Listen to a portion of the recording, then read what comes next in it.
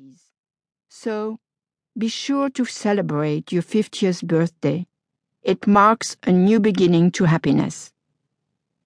When I was in my 30s and 40s, I didn't think about getting or being old.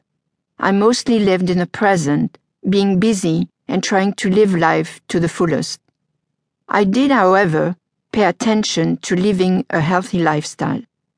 And in my 4 books on the subject, 3 with an emphasis on developing a good relationship with food and with yourself, I shared some of the lessons I had learned along the way. But they are only a part of the art and joie de vivre. I have the genes to live a great many years, and I want to know how to attack aging so to enjoy it to the fullest. And I know I'm not alone. My friend never dreamed she would live to age 94, and never prepared for the later stages in life the way I will. I'm not thinking so much about living long, but rather about looking good and feeling healthy in the decades ahead. Our world is graying, Europe is aging, America is aging, China and other nations are aging. I am a baby boomer, and a reality is that every day more than 7,000 Americans turn 65. By 2030, 18% of Americans will be senior citizens, up from 12% today. That trend is true for the majority of nations. By 2025, 1/3 of all Japanese will be 65 or older. Because of the reception of my lifestyle books, and perhaps because I was born French, I'm often asked to share my tips on aging gracefully, an expression I do not like. Aging with attitude is what I believe in.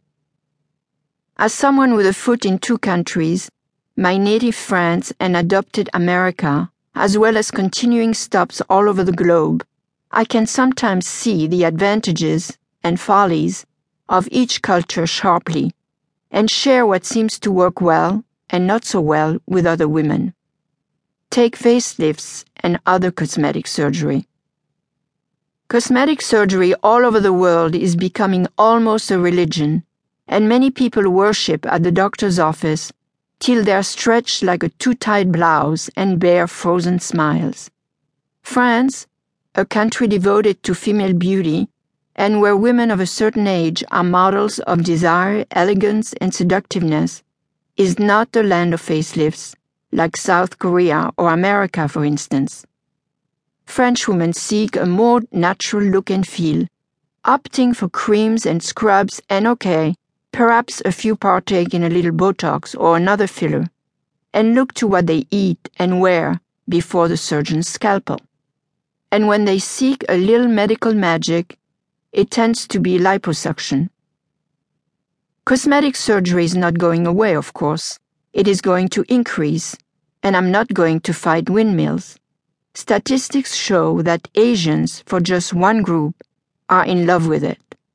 Just the way once we've learned to live with air conditioning, 87% of US households have it, and don't look to the off switch, but to more efficiency and a wiser use of climate controls.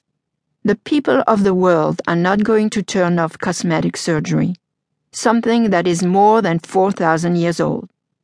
But it's not going to make us younger or prolong our lives. It is a part of the holistic picture for some people. I prefer to paint first from the inside out, not from the outside in, as a means for aging with attitude. As one looks at the second half of one's life, it's good to have a plan, a strategy based on knowing thyself, common sense, and a zest for life. For me, it's about being bien dans sa peau, comfortable in one's skin, through all episodes and stages in life. You and I don't have the same genetics, we don't live in the same places, we don't have the same resources, but we can have the same basic attitude. Being comfortable in our skin, our own skin. We are all unique, so no plan fits all sizes. Creating your own plan is vital, so you'll have to do some homework nobody can do for you. And a plan